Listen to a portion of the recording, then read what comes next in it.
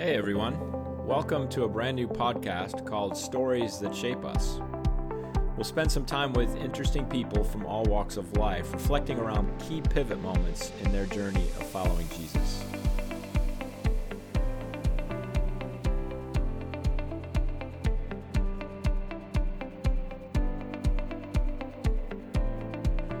I'm Tim Black, and I'm part of an international organization called Scripture Union, and I help to give leadership to the SU South Africa team. Scripture Union's focus from its beginnings over 150 years ago is upon reaching young people with the message of Jesus. I also serve as an elder on the pastoral team at Common Ground Church in Cape Town. The goal of this podcast is to see society through the lens of others on their journey of following Jesus. We will see the ways that our context has shaped us and how God is moving to bring about something new. I'm coming to you from Cape Town in the middle of a COVID-19 pandemic, when it appears in many ways like the world has gone completely mad, certainly more than usual. But maybe it's for a good reason. We're in the midst of lockdown measures that have stretched for 11 weeks now, and we felt the pressure of what it means to have a significant portion of our population feeling hungry and anxious and afraid, and in some cases quite hopelessly trapped in poverty. Social distancing is impossible when you're crammed into makeshift housing, almost one on top of the other. And in the midst of this, as government here tries to slowly open up society, we've experienced the trauma of watching the death of Black American George Floyd at the hands of a police officer in Minneapolis, Minnesota. As a country, we felt this quite personally, as I think it's touched a deep reservoir of trauma and pain that has yet to be resolved in our very difficult racial context. I'm a follower of Jesus and recognize that in what's going on around us, his teaching is often reflected in stories that he told. They were common stories that communicated experiences his audience would instantly recognize, representing life in a uniquely Jewish context. Although his hearers often didn't fully grasp what Jesus was teaching, these stories were often quite bold snapshots of what was reality. They drew people in and continued to speak long after the story was told. In a similar way, our stories give voice to the specific context of our South African society and provide a powerful reflection on what South Africans have experienced in the journey through apartheid. And now, many years down the path of freedom, we still find ourselves deeply impacted by the trauma and pain that has defined the struggle. No one has emerged from this unscathed. But in the midst of trauma, there are wonderful stories of hope that cross racial boundaries and bring glimpses of what we pray will be the defining elements of the stories of the future. But this won't happen by accident, but is instead prodded by God as he takes our pain and brokenness and brings about something new. If we consider some of the ancient stories found in Scripture, I think the Book of Esther helps us here as well.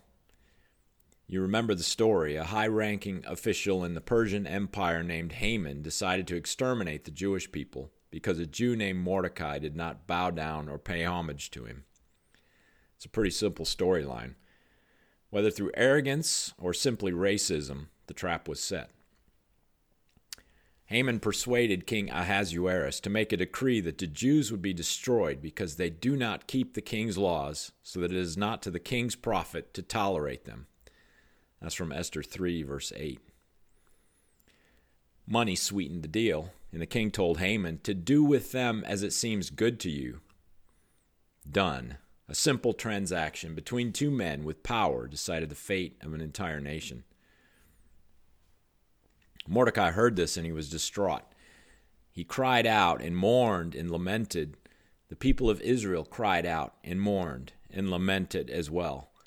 They were facing annihilation and had no other option than to cry out to God. And God knew.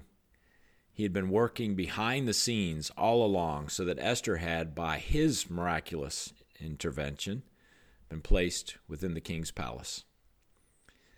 We know how the story plays out. Mordecai makes sure Esther knows the seriousness of the situation before her people. Their slaughter was sure, but she has a choice. In Esther 4, verse 13, Mordecai relays this message to his niece. Do not think to yourself that in the king's palace you will escape any more than all the other Jews. For if you keep silent at this time, relief and deliverance will rise for the Jews from another place, but you and your father's house will perish. And who knows whether you have not come to the kingdom for such a time as this? Esther was confronted by what was probably the decision of her life. Would she risk it all by approaching the king to seek his mercy and then outing herself as a Jew?